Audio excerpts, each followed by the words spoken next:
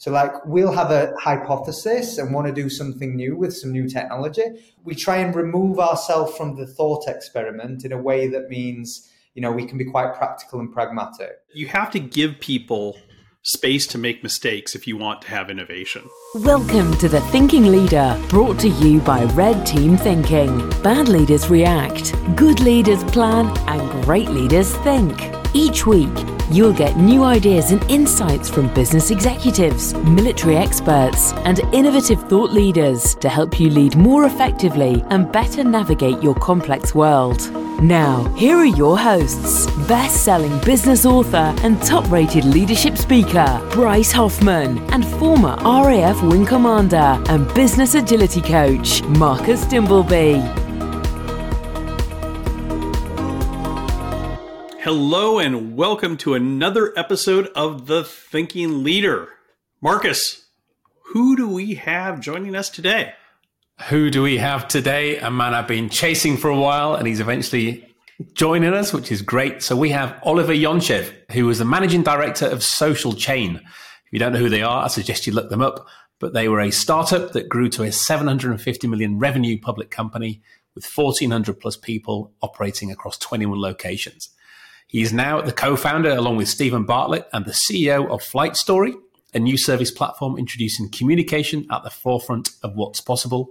And for over a decade, Oliver has been at the forefront of digital, social, and creative services, helping guide the management teams of the world's most successful companies. Check this out: Amazon, Apple, Coca-Cola, TikTok, Twitch, Disney. Oh, wait, I've heard of some Uber. of those. Yeah. Oliver, it is great to have you here today. Welcome. Yeah, really good to be here, Jen. I'm looking forward to speaking.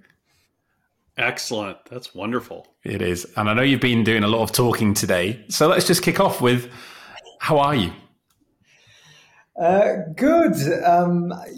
It's, what time is it? 5:15 here. We're in the middle of launching lots of things. We're a very ambitious business, which the responsibility of mine often falls in communicating what we're doing, and that involves creating lots of content. And I am at the point at the end of the day where I am incredibly fatigued with my own voice. You guys make content, you understand. But other than that, life is good. I'm blessed. I want to jump right off from the start. I was looking at Flight Story's website, and you have a statement on there that is one of my mantras that I talk about in my last book. Change is the only constant. And I'm curious, why is that front and center on your website? Yeah, I think, when we started Flight Story, our guiding principles were kind of three things. One, what are we good at? It's probably a good starting place. What value can we create in the world? That was a starting place. The other was a reflection of previous endeavors. Where did we gain advantages? What did we do well? What did we do not so well? And then the final was opportunity. And the really interesting space for us, the previous business Social Chain, was very much a benefactor of social media becoming increasingly important in the world. It's changed the way business is done. It's changed the way we communicate. It's changed the fabric of society. And if I think of the probably catalyst moments throughout the history, social media would be up there. It's pretty up there in terms of how it's changed lots of things. Absolutely. And we reflected a lot on that. And for me, change is not a word people like. It's intimidating. It's confusing. And actually, if you reverse engineer that, change is always a place of opportunity. Where there are unknowns, someone has to go and figure out what the knowns are. So for me, starting a business, it was it's quite a fulfilling place to operate at the forefront of change. And I would say if I look at the macro environment right now, and if you think of these big moments, whether it was COVID, whether it's this new domain or this next reiteration of the internet, Web3, whether it's technology more broadly, whether it's AI, all the developments that are happening right now, the rate of change is truly profound. If we zoomed out for a minute, you would see this and it would seem like a blip in the universe. Like the way I described this, a year ago, no one had heard the word ChatGPT. Now you can't go online, or hundreds and hundreds of millions of people are now using ChatGPT. A year ago, it wasn't a word anyone understood. So for me, that is a very rich territory for anyone to operate under. And I think it's one rife with opportunity. And fundamentally, we are a marketing and communication business. And, I think it's a really good anchor point to help organizations figure out what do they do when all this change happens. How does AI change Marcom in your mind?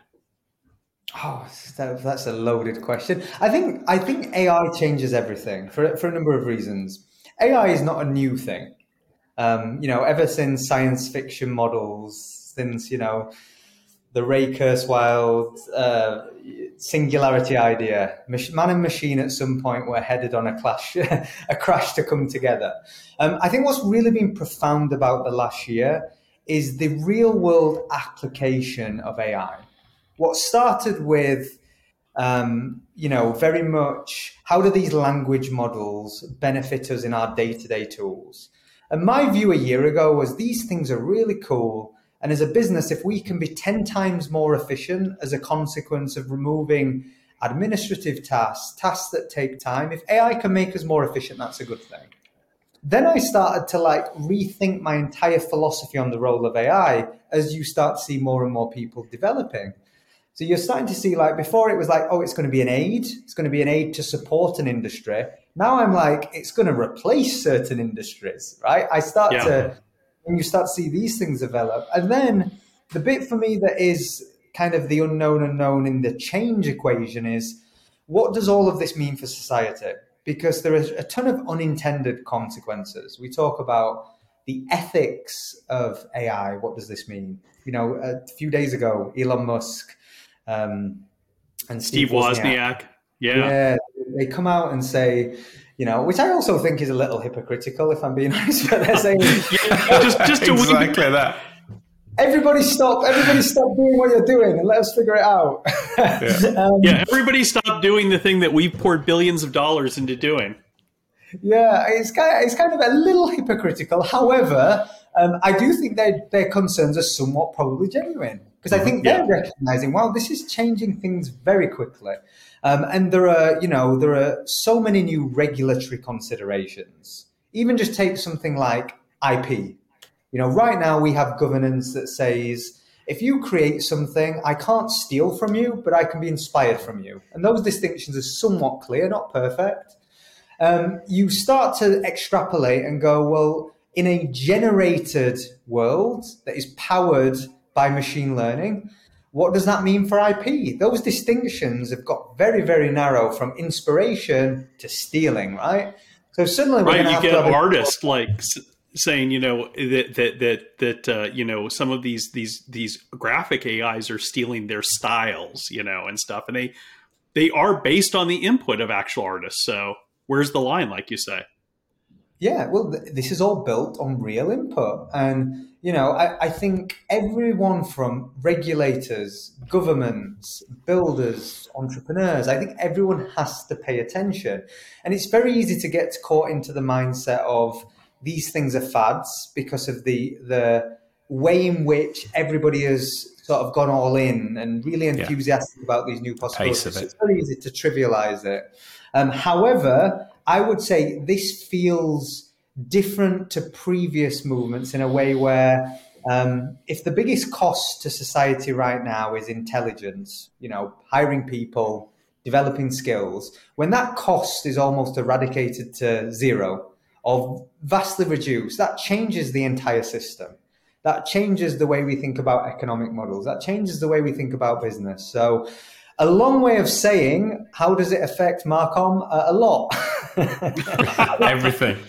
So what this is all bringing really is this word disruption. And you talked about change and how that scares people. And disruption scares people as well. And the field we're in, we talk a lot about deliberate disruption. So we try and help people to be disruptive. And that's often seen more of a sort of young people, Gen Z type of game where, and it alienates other markets and other individuals. But as we're seeing, you have to disrupt yourself, because if you don't, you are going to be disrupted by something. And as quick as we've seen ChatGPT grow and how that's affected people. What are you seeing, and where are you helping with the flight story capability of bringing disruption in as a core capability and helping people really understand the power of being able to disrupt? Yeah, I really like what you're saying there about you guys being really intentional with disruption, because I think it's a loaded word, right? To your point, it comes with many preconceived conceptions about what it means. And it's quite an aggressive word when you say disruption. If I think of most things in my life, I don't want them to be disrupted. It's kind of good. So I can understand that. I can understand that sort of initial reaction. My view on disruption is you have to think a little more holistically about disruption. Disruption happens all the time in micro moments. So then there's certain times in history where disruption truly changed a lot of things. And I think we're at one of those sort of catalyst moments when you think of machine learning, blockchain technology, just all of these things sort of conflating at the same time. What I would say where our role and responsibility is, our first foundation is trying to learn and understand about these emerging technologies and really stress test them. It's not about being naive. And you mentioned there before about young people. I think the reason young people are seen as disruptors is because they're often naive. They're not beaten with a life stick. They don't know better. And I genuinely believe, I believe in something called the curse of knowledge. And I think through experience, you gather knowledge, but I do believe it can also be a curse. Absolutely. That's something we teach all the time, is curse of knowledge. Yeah, curse of knowledge, ego, all of these things come into play and actually stop you being a disruptor. The way I tend to think our job and our role is probably not too dissimilar to you guys is we have to understand and learn these technologies.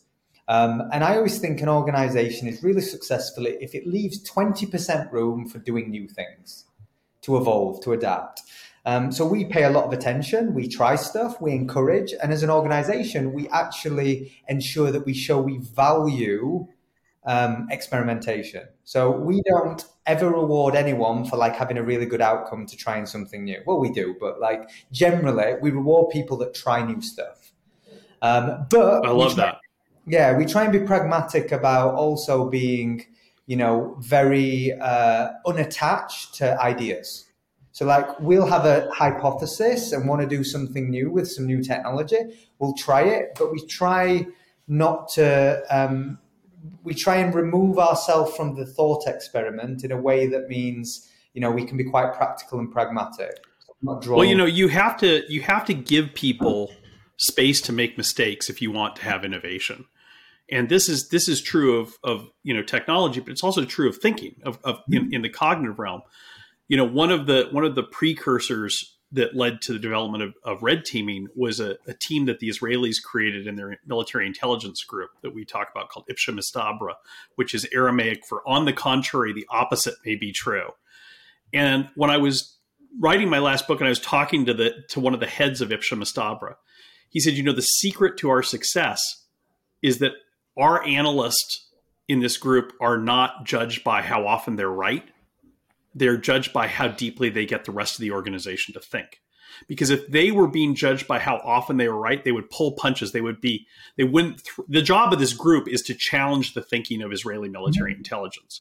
So if you want people to challenge the thinking of an organization, they can't be safe. They can't be afraid to speak up. And it's that ability to create that space which it sounds exactly like what you're talking about in a different arena, where people have the ability to try new things, to throw things out there, to challenge hypotheses. And it's the challenge that's rewarded, not the outcome. It's very rare that organizations, particularly the larger they get, that they either hold that philosophy. They typically don't reward risk, right? There's very few large organizations that reward risk. The ones that seem to be titans of industry that almost embed this into their values. Amazon are famously known for failing more than most people at most things, right? Yep. And I have this view of one of our fundamental values is we outfail the competition. Our job is in our DNA, we say we want to outfail. And it's a bit of a sport analogy. The Michael Jordans of the world have missed more shots than anyone else, but that's because they've achieved greatness. So I think the romantic in me sees, winning teams of having this philosophy. But if you look across business, particularly emerging giants, they always have a deep-rooted respect for new things. But then they Right. You have to. the right systems and processes to mean they aren't attached to those ideas. One of the things I was speaking to the team about earlier was people are blown away by this idea that giant tech companies will spend hundreds of millions on an app that has tens of millions of users, seemingly very successful, and then just end the company. People are blown away by that idea. But for me, it makes all the sense in the world, because their mission, to everybody else, that's like seemingly successful business. To them, it doesn't move the needle. So they're about being intentional and focused, but they are willing to spend hundreds of millions on an experiment. And that's why they will continue probably to dominate, to monopolize and consolidate, because they have stronger values that make you effective at business today. And to me, that shows an appreciation of the world we're now living in from a business perspective. It's what we're talking about with AI and with disruption. It's this complex environment we live in. And we talk about VUCA, volatility, uncertainty, complexity, ambiguity, but it's this complexity. And if you're operating in complexity, there are no answers. So you have to create hypotheses. You have to experiment. And if you create that safe to fail environment where your people can test and learn and prove or disprove, then that's how you get greatness. You probe, you sense, respond. And we work a lot with Dave Snowden, that Conneving framework of understanding these types of problems you're facing. And the majority today are complex. And I don't think many of the bigger, larger organizations understand that yet. They're seeing it on the daily news feed. They're seeing AI. They're seeing what LinkedIn's telling them. But I still don't think it seems to have sunk in, because they're not changing their approach, and they're certainly not changing their thinking, which is where we try and focus on helping. Well, it's what Oliver said about, their don't reward risk, right? Yeah. And, to me, the biggest proof that an organization doesn't reward risk is if they're bringing in McKinsey or Bain or Deloitte to tell them what to do, because that's the safe route. Because even if it's wrong, it's got their stamp on it, And I Marcus knows this conversation. I was talking to the CEO of a large company, and I was challenging him. I said, "Why are you have 300 people on your team who have the word strategy in their title? Why are you bringing in McKinsey to develop strategy for you?" And he said, "Because it's a win-win for me.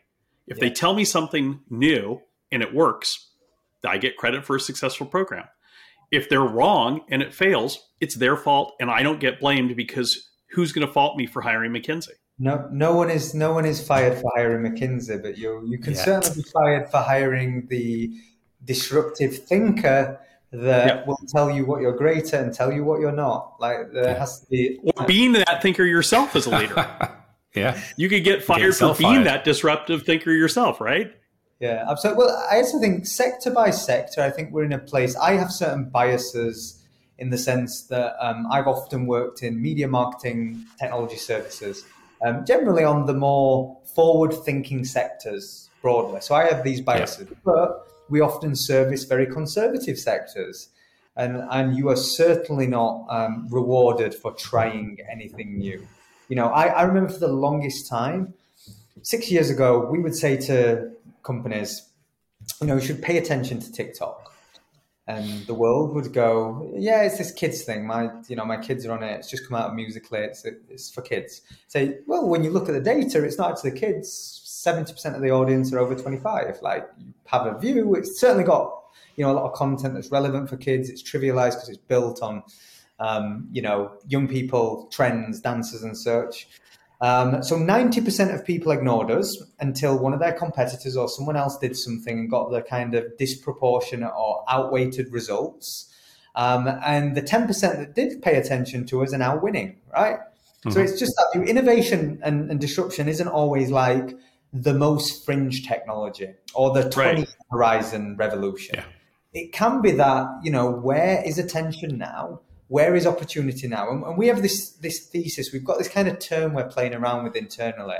And we say the gap between now and next is closing. It's a bit of a marketeer's statement.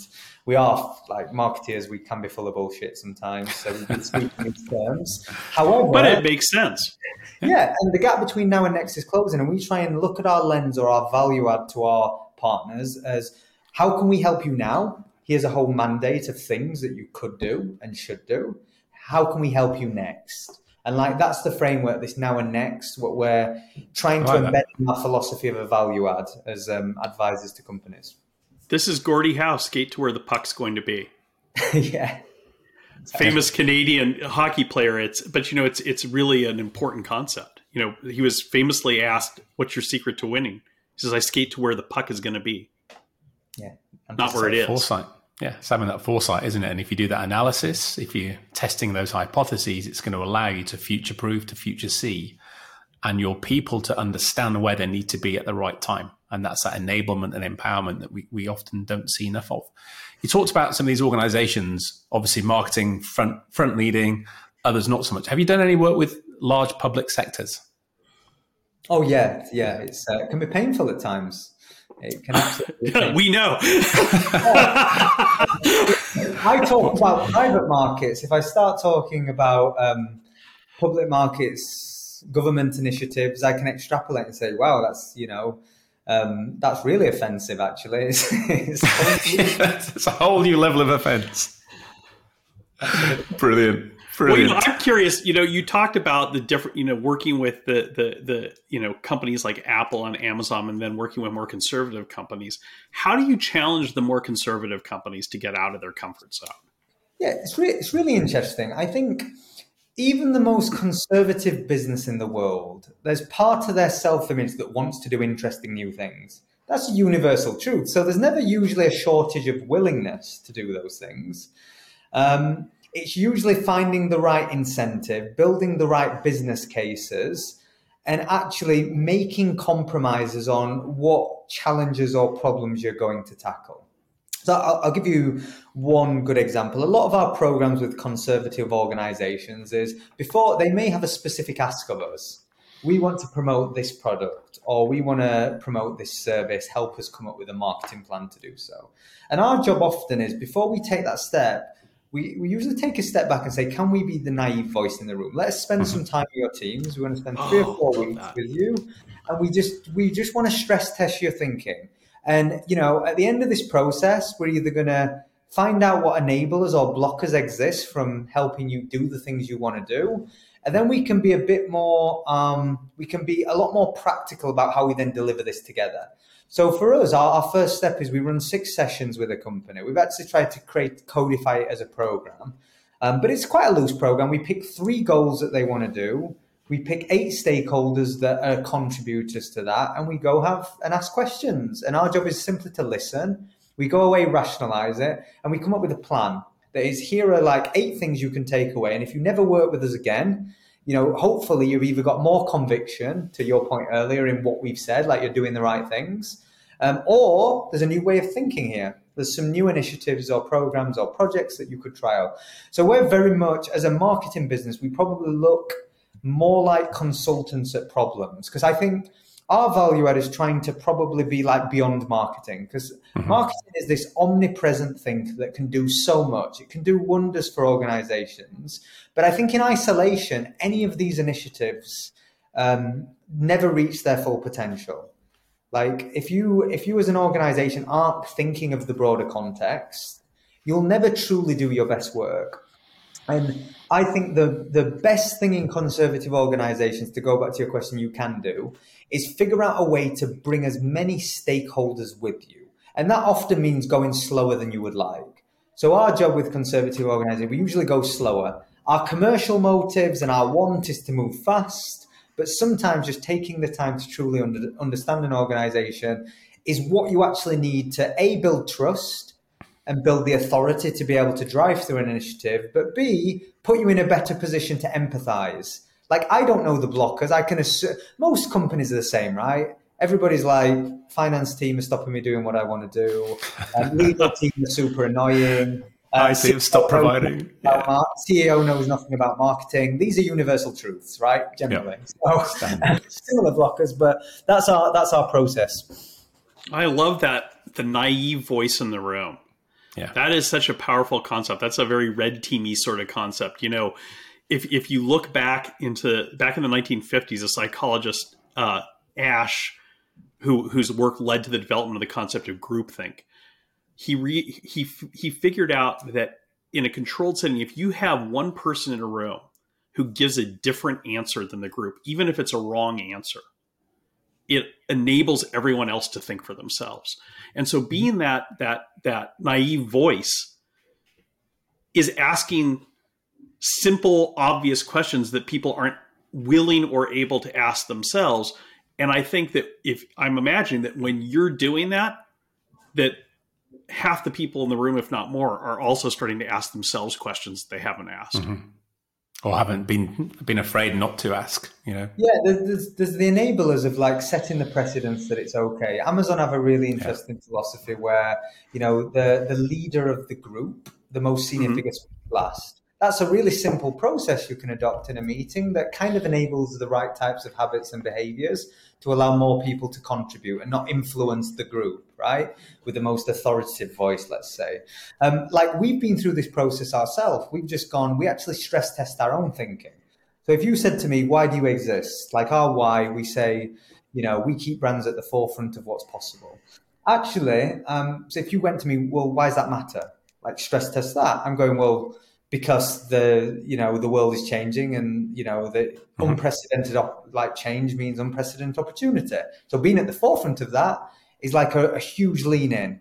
And then they'll go like, well, how do you do it? So it's like going through the really simple basic questions, and stress testing thinking is so important, particularly early on in any foundational relationship. And I think having the humility to know what you don't know and bring out outside counsel, we do it. We're a very capable business. I'm biased, but I think we're the best in the world at marketing.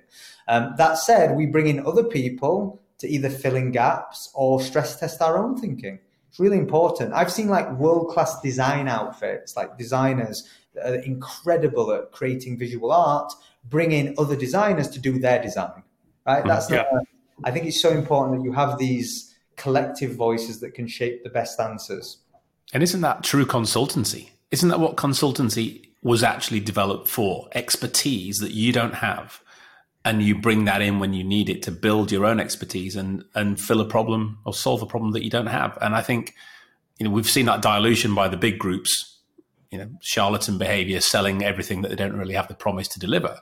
But I think, as you said, Oliver, having that capability, and I think having the humility internally to recognize you need that. And we've done that, haven't we? Recently, Bryce, we've created a Circle community, and we brought a consultant in from Circle to help us really understand how to set it up. And it's paid huge dividends. Mm-hmm. And when we told someone the other day about it, they were like, that thing you said the other day, did you actually do that? Or were you just saying that? We're like, no, we actually did it because it was worth the investment, and it's proven itself. So I think that's a really smart thing out there for leaders listening. If you don't know, ask your people. If they don't know, and recognize the fact they don't, search the skill set you require and find the actual core capable individual or group out there who are the best at doing what they do. Yeah, there was two things that really resonated on that topic with me that changed the way I think about, my natural inclination is to try and like do a lot of stuff myself or try and find the answer myself. But I have to resist that because it was, the idea of you only have to make a few good decisions. Like if you make a few good decisions every year, you will do really well as an organization. Because you don't need to make lots of good decisions. And I remember hearing about venture capitalist Chamath, the early Facebook engineer, ran a pretty successful fund, got a big social following. And he says he pays a consultant when he needs to learn about climate tech. He will pay a McKinsey or so, like 9 months and pay them way too much to bring in some world leading experts and curate him an event so that he can make better decisions. They'll create him a program. So he comes 9 months in and he knows climate tech better than 99.9% of the world because he spent however many tens of millions curating the world's most authorities to come speak with him. But the upside of him making a good decision at the sort of level he's operating is astronomical, right? So absolutely. I think that's really important to not try and be everything to everyone, but just really leaning into the things you're great at and recognizing where you need help. Well, it's really interesting what you say there, Oliver, because that to me is an appropriate use of McKinsey. Because what he's hiring them for is not to tell him what to do or make the decision. He's hiring them to bring together the experts who can educate him.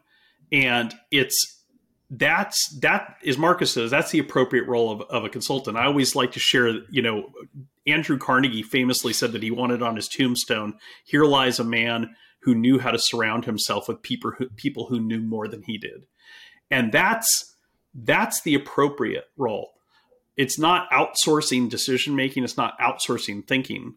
That's our motto, is don't outsource thinking. He's not outsourcing thinking to McKinsey. He's using them to bring him insights so he can think. And that goes back to what we were talking about with AI, I think. I mean, the thing that I've been preaching for at least 5 years is that most people are missing the point, the opportunity with AI. The opportunity with AI is not to replace human thinkers. It's as a force multiplier for human decision making, because there's no human on the planet who can see patterns, process large amounts of data, draw meaningful conclusions from that the way that an AI can. But then using that as an input to your decision making as a human being is the real opportunity, I think, not letting the machine make the decision for you. Yeah, you know what? That's been my, and I will play devil's advocate to that. I will challenge that, because that's been my view, and I think it's the most logical. But I have such a profound change. My friend was playing with a generative art tool, and his view, and I kind of shared that, was that, this will aid product photography. You can start to develop mood boards based on prompts. I'll make a description of what I want to see, and it's used as inspiration to aid the creative process. And I'm speaking about a very specific user case. He showed me what he created, and he basically said, into a language model, design a new British fashion collection through the vehicle of like the royal family. And the product photography that developed off the back of this, slightly off, but you go, that is phenomenal. And that would cost Burberry, it would cost Burberry hundreds of thousands to curate that caliber of aesthetic and shot. Is truly transformative. So my part was, it was going to enable us to be better. I see a year from now, it's almost product photography is redundant. Product photography doesn't actually need to exist anymore. So that's where my view has completely transformed, and go, there will be sectors that are just eliminated. And it reminded me a bit of I think of just general stuff about a lot of law. A lot of law, by definition, I think ChatGPT-4 took the bar test, and 90% of the time it completes the bar test. That's insane and profound. So I think if you think of, you can spend 5 years at Harvard, you go into your first law firm, the first thing you will probably do at that point is you'll spend 3 years just reviewing contracts and Apple replacing words. That's no longer needed, right?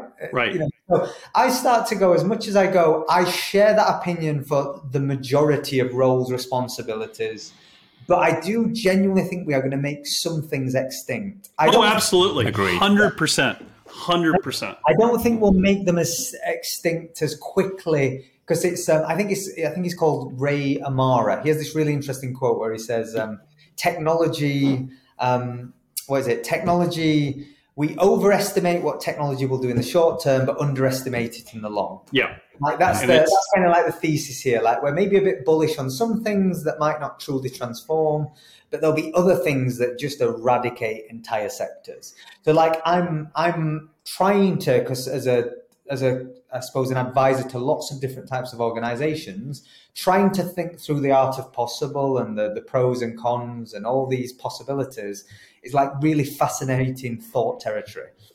See, I agree with you completely. I think there's going to be areas that are absolutely replaced. And I could totally see that fashion line being developed. But if you ask that same AI, what should our split of our fashion portfolio be 5 years from now between these three different market sectors? I think that a human decision maker is going to make a better decision informed by AI when it comes to that sort of strategic thinking, rather than... Let's try it. Let's run an experiment right now and come back in 5 years. Yeah.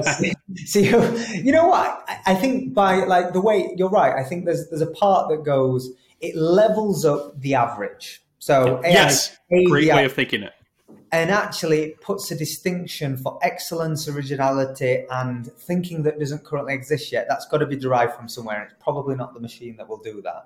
However, what I would say is I had a renewed sort of definition a few years ago, maybe 5 years ago, around what creativity is. And creativity is like the foundation of most innovation. Like, it's been thought into the world through... And most people's view on creativity is its originality. They conflate originality and creativity. They're not the same thing. Creativity is bringing together different sources of inspiration and creating something new. So by definition, if you think of creativity, it's basically what machine learning models are doing right now.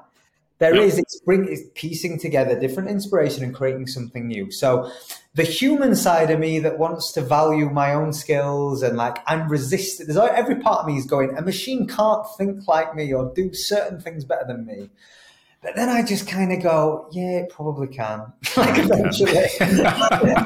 Acceptance of reality. Yeah, maybe eventually it probably is going to, but maybe not super quick.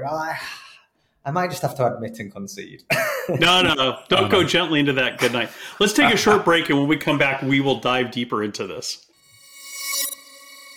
Hey, folks, Bryce here. If you're listening to this and you're liking what you're hearing and you're wondering, am I a red team thinker? We have an easy way for you to find out. Just go to the show notes, click on the link there to our free assessment to find out if you are a red team thinker and what you can do to think more effectively, to lead more effectively, and to make better decisions faster in your complex world. Like I said, the link is in the show notes, or you can simply go to our website, redteamthinking.com. Check it out. I can't wait to see how you score. Welcome back. So, I was thinking during the break, Oliver, you talked about how people are resistant to change, afraid of change. And I think the reason why I do what I do for a living is because I love change. And I love it to the point that I was a journalist for 20 years. And people used to ask me when I was a journalist, why are you in this low paying field when you could do so many other things? And I said, because I don't have the attention span to do anything else. That used to be the great thing about being a journalist, is that every day you'd come to work and have a new topic to cover, a new discipline to learn. But journalism obviously has changed a lot. And we were talking during the break, you mentioned, Oliver, that you were at South by recently, and there's a lot of discussion about how AI was going to impact journalism. I'd love to hear your thoughts about that. Yeah, definitely. It's really fascinating. So South by, usually has like the shining topic. And of course, last year was NFTs and crypto and the blockchain. This year it was AI. AI is usually a running theme of South by, but one of the more interesting discussions I landed upon was around journalism. And obviously, journalism is kind of this art that has been called into question, because a lot of journalism today isn't journalism. It's creating headlines and the kind of new commercial models that exist around content. Content. It's content, actually, is a better framing. Absolutely. It's content, not journalism. And actually, when you think of that juxtaposition, the room for journalism, or the want for real journalism, is probably stronger than it's ever been, right? I think there's a real want. One of the conversations that went on at South by that I found interesting was two opposing views of, how will AI affect journalism at mass? And I think there was a consensus that journalists will move away from being writers to editors in many respects. A lot of the desk research will be done much faster, so that you can achieve and write more. A lot of the first drafts and the writing will be done by the machine, right? And actually, as organizations, if you think of like editorial control, you can start to overlay tone of voice, brand call outs. There's some real, as an organization, it's transformative to think you can start to have a controlled narrative around independent journalism. So the optimists in the room say, as businesses, we can now run way more efficient, achieve a lot more, produce more content, and in turn, commercialize that. Then there was the devil's advocate about, well, does that continue to erode journalism, right? Journalism. And like my takeaway with that is absolutely, I think journalism has already been on a decline. I think we see less and less of journalism and more content. Yep.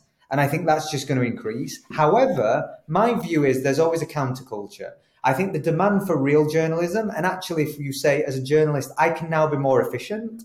I can do my research faster. I can do my drafts faster. I can get things reviewed quicker. If all these things can happen, what can journalists do? They can spend more time investigating, thinking of unique narratives, doing all the things that currently a robot cannot do.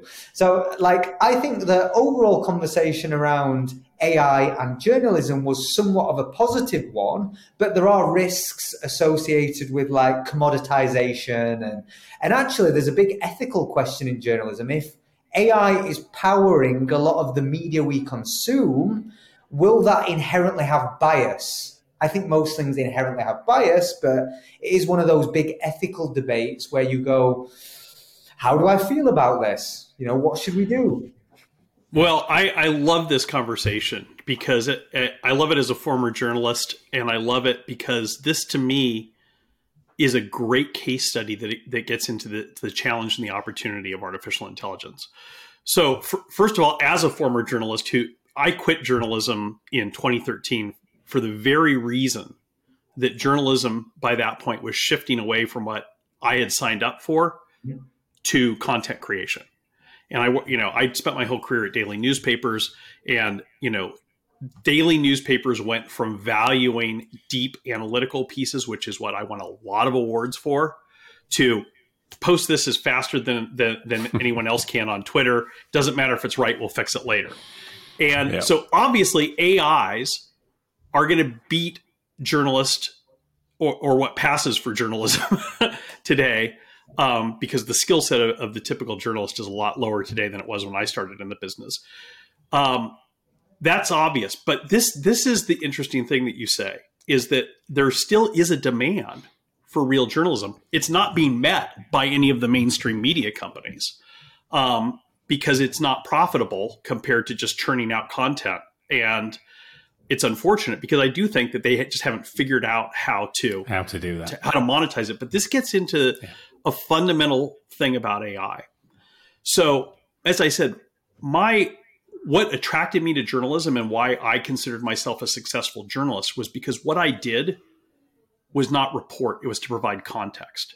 Mm-hmm. My best pieces, the pieces that I won awards for, were the result of spending weeks or months talking to every person who was involved in a major issue, hearing different perspectives, and then synthesizing that into something that says, this is how this situation looks, and here's the different points of view, and here's the implications of that. And when I think about that, I think about a few years ago, before he passed away, I was doing some work with Paul Allen. And he asked me to come to Seattle and spend some time at all of his different institutes. And I spent a few days at his AI Institute, which is one of the top AI institutes in the world. And I was struggling to understand the challenge and opportunities of AI. And I was talking to his lead scientist. And I said, what are the limits of AI? And Seattle. So behind me in the conference room is a beautiful picture of a woman kayaking on Puget Sound. And he said, here's the opportunity and the limits of AI. He said, right now, our best AI, we could feed it that picture, and it could tell you that is a picture of a 31-year-old woman kayaking at these geo coordinates in Puget Sound, probably on this date and time, because it can find the patterns of this to know where this is, where, looking through an image library of hundreds of millions of images. It can look at the angle of the sun to figure out the time and the date. It can look at this woman's facial features to come up with an estimate of her age. He said, it can do all of that. And if you think about it, a human being couldn't do most of those things. However, he said, if we then say, what happens if we flip her upside down? The AI has no idea. And yet a 5-year-old could tell you, well, she's going to drown if she doesn't figure out how to right her kayak. And that is about context. Mm-hmm.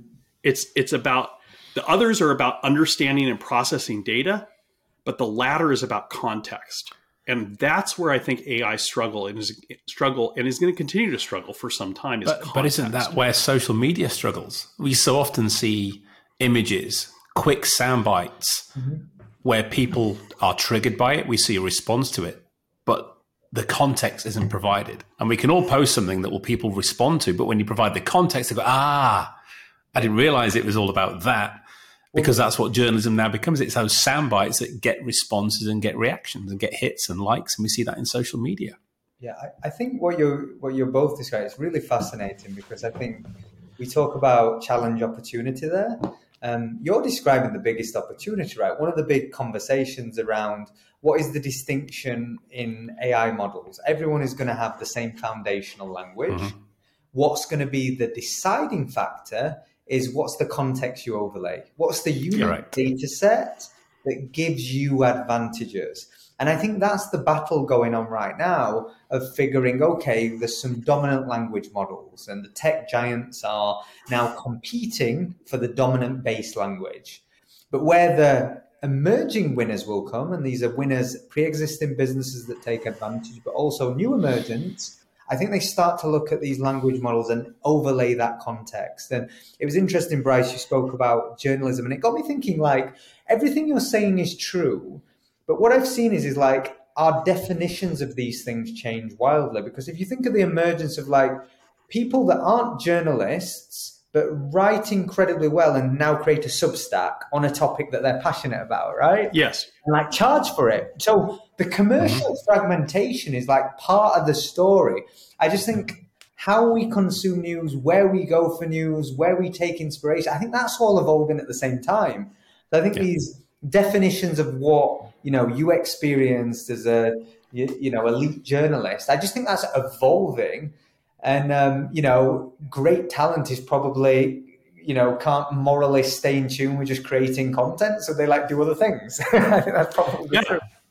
I mean, that's, I think, when I left journalism, I was certainly not the only person that I knew who was a well-regarded journalist who decided, this is not the same thing anymore. And I'm going to find another use for what I do. Adapting to change. And that's the whole point, isn't it? And, we spoke a lot about AI today, and I really want to get to my passion, and that's people. We talked about AI, we talked about social media. We understand how we've been on this technological evolution over the last couple of decades, and we're often seduced by this technology. But at the heart of all of this is people. And we talked at the break, Oliver, and you talked about, you brought 100 new staff on, new people in your team recently. What is it that you look for in people? What is it you look for in yourself as a human individual surrounded by all this tech and this AI and this fast-moving, complex world? You've got some great success behind you. You've got some great innovation and future thinking with your companies and Flight Story. So the heart of all this for me is always people. That's the one thing that I always focus on. What do you focus on from a people perspective? Yeah, I think there's two parts for me. The definition of a company is a group of people. So I think when we detach ourselves from that premise, we lose ourselves. It's so important that our orientation is anchored to we're only as good as our people. And then the second part of me goes, what do I personally find fulfilling? I reflect on things I've achieved. And unless you're doing it with people or you're working towards something with people you like, you trust, you respect, you learn from, it's not rewarding. So there's two lenses in which I view this. I have a deep respect for the importance of bringing together great people to try and achieve great things. Then there's a selfish part of me that goes, well, I know my own motivation is like doing stuff with people I like, which then changes the way I think about hiring. So my foundational philosophy, and I've thought about this a lot as we start to bring in more people into the organization, is like, what can we do to enrich? The questions I ask is, how do we create a place that's really rewarding for everybody? And people in work have very similar needs. I think if you took a straw consensus, what do we all want? We all want a sense of forward motion. We all want to feel secure. We all want to be respected and rewarded.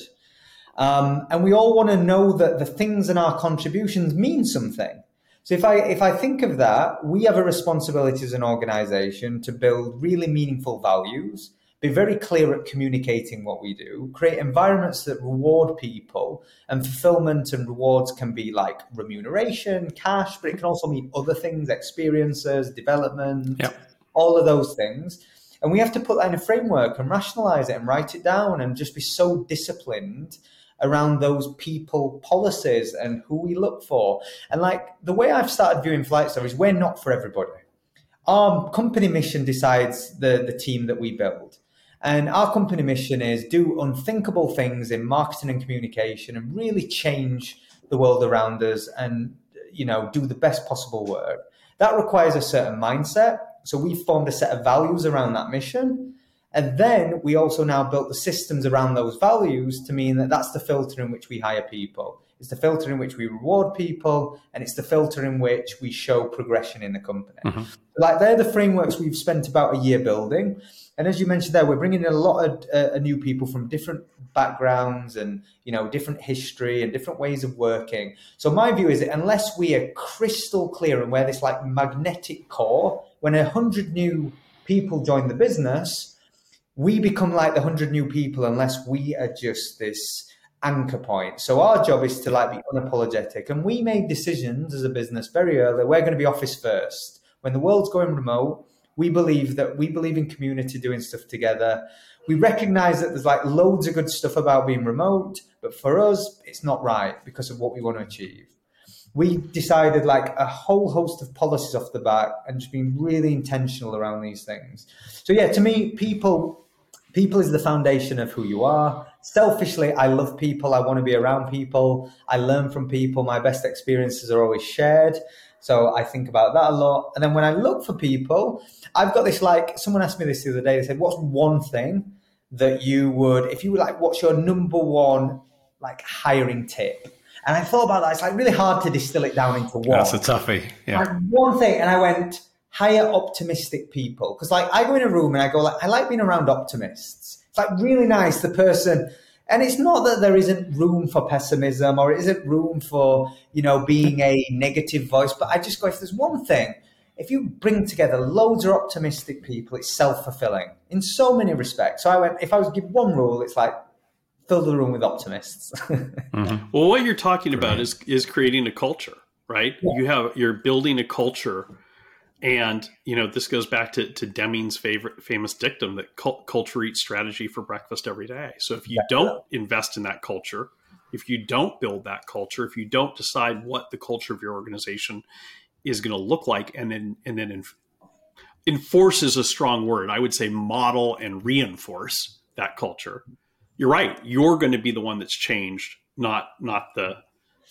You know what's fascinating, Bryce? You've said the culture eats strategy for business, and I've heard that said so many times, and I never actually connected with what it meant. Like it was only until the pretext of what I was just saying, how you reframe that, and I went, "Oh, I get it now." I actually know what it means now, and I've heard it so many times, but that was the first time I went, I actually get what that phrase means. Because you've done it, because you've created that, as you said, that magnetic hub that people come in and they're drawn to it.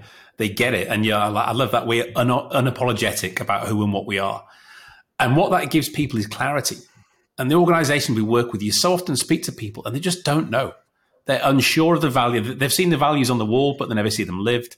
They're unsure of the intent, they're unsure of the direction, the strategies and meaningless mumbo jumbo. And I think if you create clarity across all spectrum of what we're talking about here for people, remuneration, where you're working, when we're working, what do we do, what do we stand for? That means so much because it brings that alignment that everybody can form a tribe under, and you get that tribalism of behavior. That's what creates, I think, true capabilities. You said people are company, and that's what the company is. I'm a perhaps counterintuitively a big fan of Malcolm X, and find that he actually has a lot of amazing business quotes, though that's not how they were originally intended. One of my favorite quotes from Malcolm X is, if you don't stand for something, you'll go for anything. Yeah. And I think that applies to business and to organizations in a way that you just described, Oliver. If you don't stand for something, you'll go for anything, which means if you don't know what you're about and what matters, like you've made a decision about working in a physical office because that matters. And that gives you a structure that organizations that don't have an opinion are gonna vacillate on.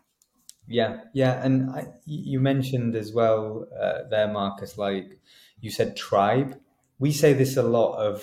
We're trying to build a cult and a code of philosophy that'll mean we're exceptional at what we do. And cult is like such a trigger word because of all the negative connotations. But the manifestation for that in a healthy way is you ask someone who just joins our business in 6 months and they sound a little like me in what we do. So what's Flight Story? And if we can achieve that in 6 months' time through our common language, that to me will be one of the biggest wins, because I think so few organizations ever achieve that, particularly as they scale. So that'll be a big win for us. But you have to preserve your dissenters too, because if you don't, you'll over time become complacent and fall victim to groupthink. Naive voice in the room.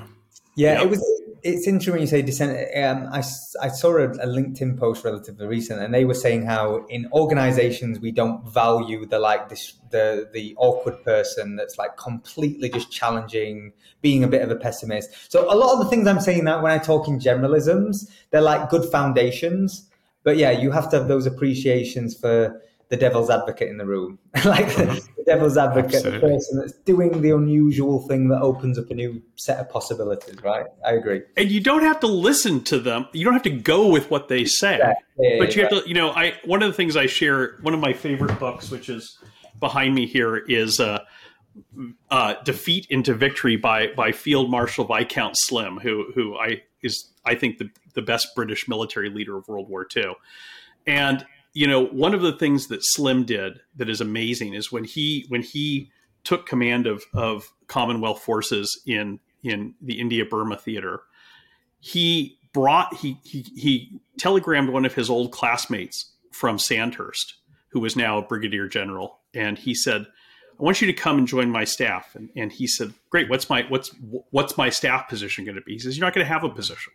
He says, "Your position on my staff is for the rest of the war, every time I come up with a plan, a strategy, I want you to tell me why it's going to fail."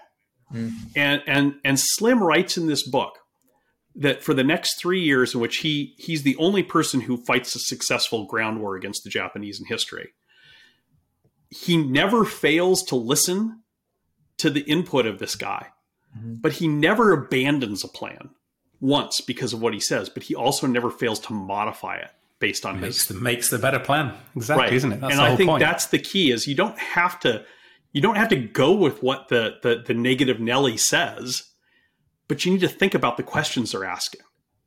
Yeah. I love that. Very powerful. Yeah, really powerful. Excellent. Great stuff. Such a pleasure to have you on the show, Oliver.